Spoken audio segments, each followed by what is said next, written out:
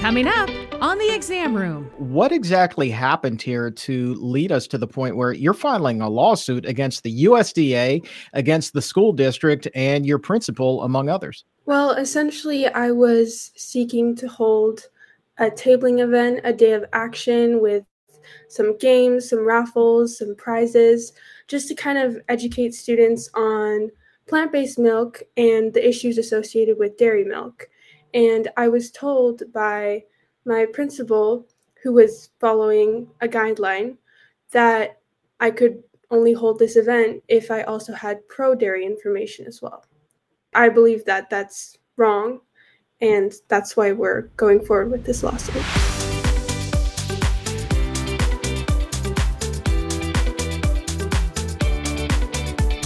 Welcome to the Exam Room Podcast, brought to you by the Physicians Committee. Hi, I am the weight loss champion, Chuck Carroll. Thank you so very much for raising your health IQ with us coast to coast in the U.S. and in more than 150 countries. Hi to everyone listening in Portsmouth, Virginia, Columbia, Missouri, and Turku, Finland. Wherever you are, we appreciate you helping to make the world a healthier place. This is a special bonus episode, and it features a story that has been making headlines literally around the world. Big blogs, small blogs, websites galore, NBC News, The Washington Post, the LA Times. And LA is where this particular tale emanates. California. Now, you would think that Wisconsin is the #1 dairy state in the U.S., but it's not. It is, in fact, California that produces the most milk. Wisconsin is second. But in Los Angeles is a brave high school senior, a girl by the name of Marielle Williamson. And what she wanted to do, as you heard, was have this day where she was promoting the health benefits of plant-based milk. But school administrators put the kibosh on that. They said, no, you cannot talk about plant-based milk without also discussing dairy milk. She said, well, that's not right. It's infringing upon my freedom of speech, along with the potential for healthier options for my classmates. So she files this lawsuit. She files it against the school system. She files it against the USDA and even her school principal. And joining her in this lawsuit is the organization supporting this show, which is the Physicians Committee. So in this episode, we are going to be joined by Marielle and our attorney, Deborah Press, to get into what's happening here with this lawsuit and the actual law and the almighty influence that the dairy industry has that makes this muzzling of Marielle possible. So this is about just a 15-minute conversation, but an enthralling one about one captivating case right out of California. Ripped from the headlines, this is the Exam Room. Thank you both so much for making the time tonight. Thank you. What an incredible, extraordinary step, Marielle. Let's start with you. First of all, what exactly happened here to lead us to the point where you're filing a lawsuit against the USDA, against the school district, and your principal, among others? Well, essentially, I was seeking to hold a tabling event, a day of action with some games, some raffles, some prizes, just to kind of educate students on plant-based milk and the issues associated with dairy milk. And I was told by my principal, who was following a guideline, that I could only hold this event if I also had pro-dairy information as well. And that's why I believe that that's wrong, and that's why we're going forward with this lawsuit. What did you envision with the event in the first place? Were you just going to say, hey, this is why I choose not to consume dairy? It was more like educating my peers on what the dairy industry is essentially trying to hide in schools, we have so much information constantly pushed onto us on the benefits of cow's milk. Students are constantly encouraged to choose cow's milk over even water. And I wanted to kind of counter that, to show a different perspective from a student who had catered some projects to researching milk and plant-based milk. And so I wanted to talk about the environmental impact, the equity, social impact, the ethical impact, and the health impact of dairy and plant-based milk.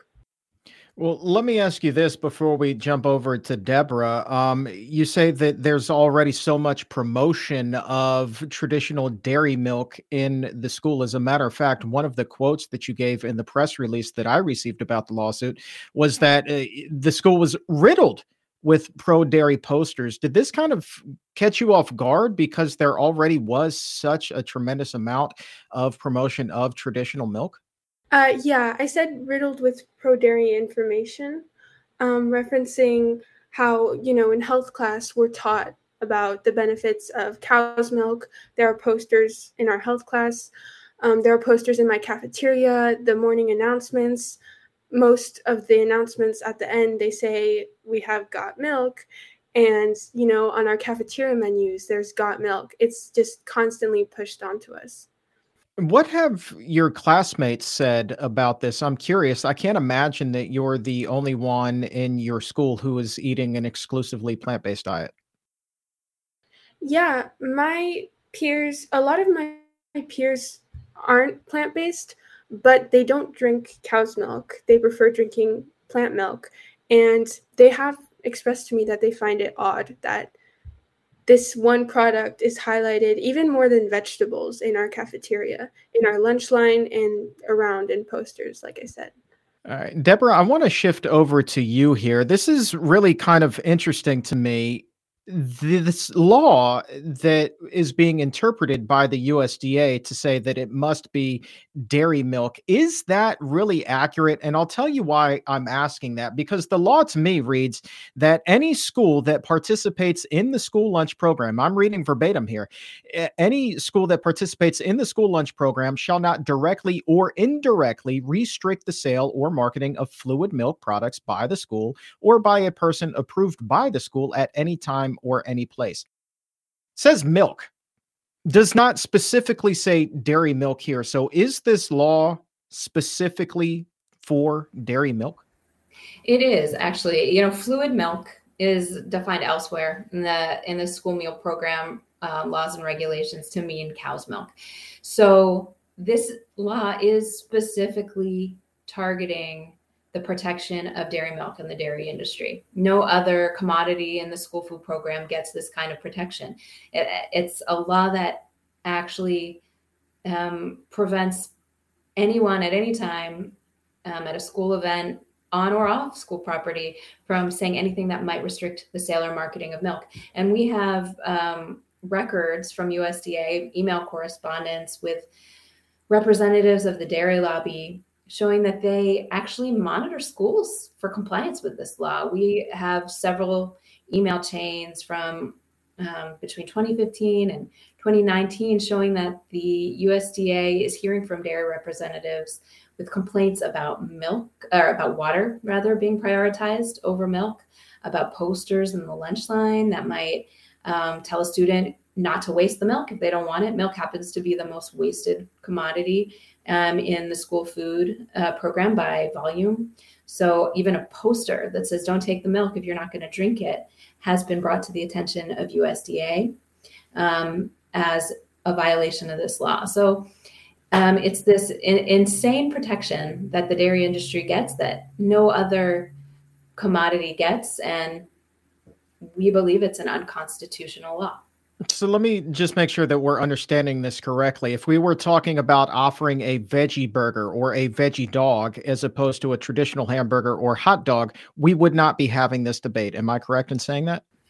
A veggie dog, a veggie burger, or any other food, any other food in the program. If you said, don't take the, don't take the French fries, if you're not going to eat them. No other food has this protection. This is strictly for dairy and for dairy milk rather. And milk is also also has a strange status in that it is required to be offered at every school meal. No other specific food besides dairy milk is required to be offered at every school meal. So, the way we see it, dairy milk is the dairy industry is using students as a captive audience for this product that they don't really want. They don't want to drink it. But because it's written into law, the dairy industry is using every opportunity to foist milk on students through marketing, through posters, through promotions, and by stifling student speech.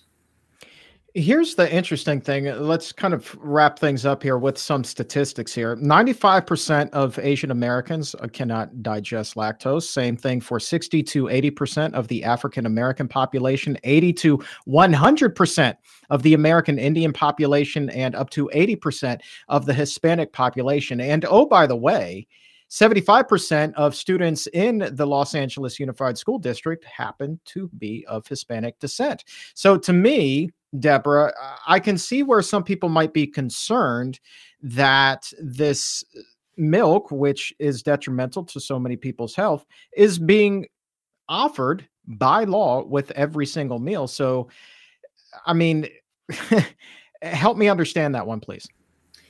Well, what you're observing is the heavy subsidization of milk of the dairy industry by USDA. It's not a physiologically or culturally appropriate food for such a huge percentage of students, but it still holds this elevated position in the program to the point where it's being forced on students. I mean, this sends the message to our students that these federal programs just aren't for them. And we're trying to change that. We're trying to make milk, we're trying to knock milk off the pedestal in the school food programs and make sure that students can drink whatever beverage is physically and culturally appropriate for them, whether that be a plant-based milk or water. We just don't think that we need to be peddling milk to students who don't want it and really shouldn't be drinking it. How difficult is it for a student to get a non-dairy alternative served to them during lunch? I know that by law they must do it, but a couple of things there in that law. Number one, that non-dairy alternative must be proven to be nutritionally equivalent or superior to traditional cow's milk. And then two, they're going to need to have essentially a doctor's note enabled to get it. Those are two pretty high bars that a person needs to clear in order to get this alternative, it seems, Deborah. So yeah, the standards for getting a plant-based alternative are very confusing. And Marielle and many other students have told us that their cafeterias, frankly, aren't understanding them and are misinterpreting them. And that is completely understandable because USDA makes them very confusing. So if you have a disability and a doctor's note saying as much, your school has to give you an alternative to milk and they have to pay for it. It will be part of the reimbursable meal. Short of having a doctor's note or a disability, the school can, but doesn't have to give you a plant-based alternative to milk if you have a note from a parent. So there are these different tiers of I guess, seriousness of severity that the USDA has in place for getting plant-based milk. Different levels of hurdles. If you just don't want to drink milk because it's an ethical problem, or if you don't have the time or resources to go to the doctor and get a note, you don't necessarily get an alternative to dairy milk in school. But wouldn't one be able to argue that lactose intolerance is in fact like a disability in some way? I mean, it seems to me that would be easy for someone to say, well, yeah, here's my disability. This is why I shouldn't be drinking that. And with such a wide swath of individuals falling into the lactose intolerant category, it seems to me, and I really shouldn't be pontificating here, but it seems to me to make sense that that bar should be a lot lower for people to clear in order to get that non-dairy alternative. You're exactly right. I mean, and in fact, buried in a guidance document, USDA does say that lactose intolerance is considered a disability under the ADA. So that's in there. It's not very well known, and I know even Marielle has told me that her cafeteria manager is unaware of that. So it's just not well communicated, and to either parents or to cafeteria managers. And frankly, you shouldn't have to say you have a disability to not drink milk. Most people who can't digest lactose would not consider themselves disabled. It creates a stigma. I think it's very strange. It's just bizarre that you would have to say you have a disability to get a milk alternative. So this is something that we're trying to change. And there's a couple of ways we're doing that. There's a regulatory open comment period right now. It closes on May 10th, and you can submit comments to USDA and tell them, make it easier for students to get a plant-based alternative. And then a piece of legislation is being reintroduced next week called the Healthy Future Student and Earth Act. And that is also going to try to lower the hurdles for students to get a plant-based milk by allowing them to get a milk alternative with just a parent's note, not a doctor's note, and also authorizing schools to give a plant-based alternative without any note at all. Deborah, one more for you, and then Marielle, a final one for you as well. Deborah, where do things stand with the lawsuit currently? Has the USDA or the school district responded yet? Not yet. We just filed the lawsuit 2 days ago, so we haven't. It's too soon for any response, but I suspect we'll be hearing from them in short time. And we look forward to hearing that response. And Marielle, my final question for you is this. You're a senior. As it stands now, we record this. There's only probably just a few weeks of school left before you're off to college. Why even bother with so few school days remaining? Because this is really important. Thousands of students rely on the National School Lunch Program. They're not getting the full value of their meal. And there are so many issues associated with dairy. So many world issues intersect with it that it's too important to just not talk about, not do something about. And I don't want students after me or younger than me in following years to be restricted by this kind of law if they want to voice their opinion on something. Well, you are truly a trailblazer. There is no doubt about that. Marielle Williamson and Deborah Press, both thank you so very much for your time. Thank you. For you legal eagles, I've posted a link to the full lawsuit in the episode notes.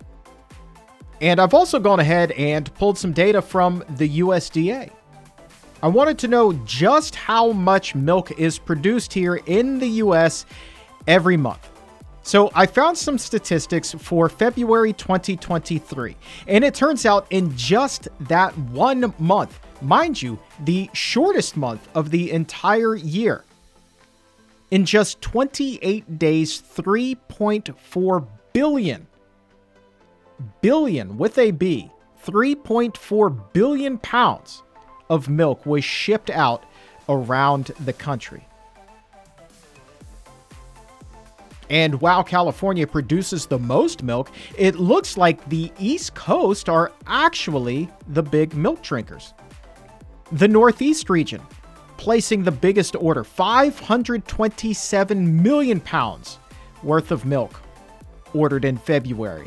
That was followed by the Mid-Atlantic region, or what the USDA calls the Mideast, 405 million pounds. California actually third, that state ordering 375 million pounds. And then the rest of the Southwest, 325 million pounds, and no other region in the country cracked the 300 million pound mark. And that is a whole bunch of milk. A whole lot of milk. And a heap of health trouble too. Plus, your tax dollars hard at work. But we can't talk about that. Marielle can't talk about that. Except she can. And she did. And she is blowing the lid off of the laws that few of us even realize were in place. Because it's one thing to say that you have to serve milk, but it's another thing entirely to say that you can't even talk about milk alternatives, dairy alternatives, without also talking about dairy. It's crazy, man. And that's why Marielle is truly the future here.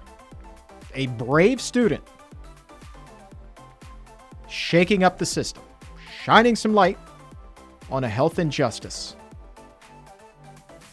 Really a case worth keeping an eye on, and we will certainly keep you abreast of everything as it winds its way through the legal system here. But for today, that is going to wrap things up. I want to say thank you one more time to Marielle and to Deborah for being here and talking about this incredibly important and fascinating case. And for everyone at the Physicians Committee, I am the weight loss champion, Chuck Carroll. Thank you so very much for listening. And remember, as always, keep it plant-based.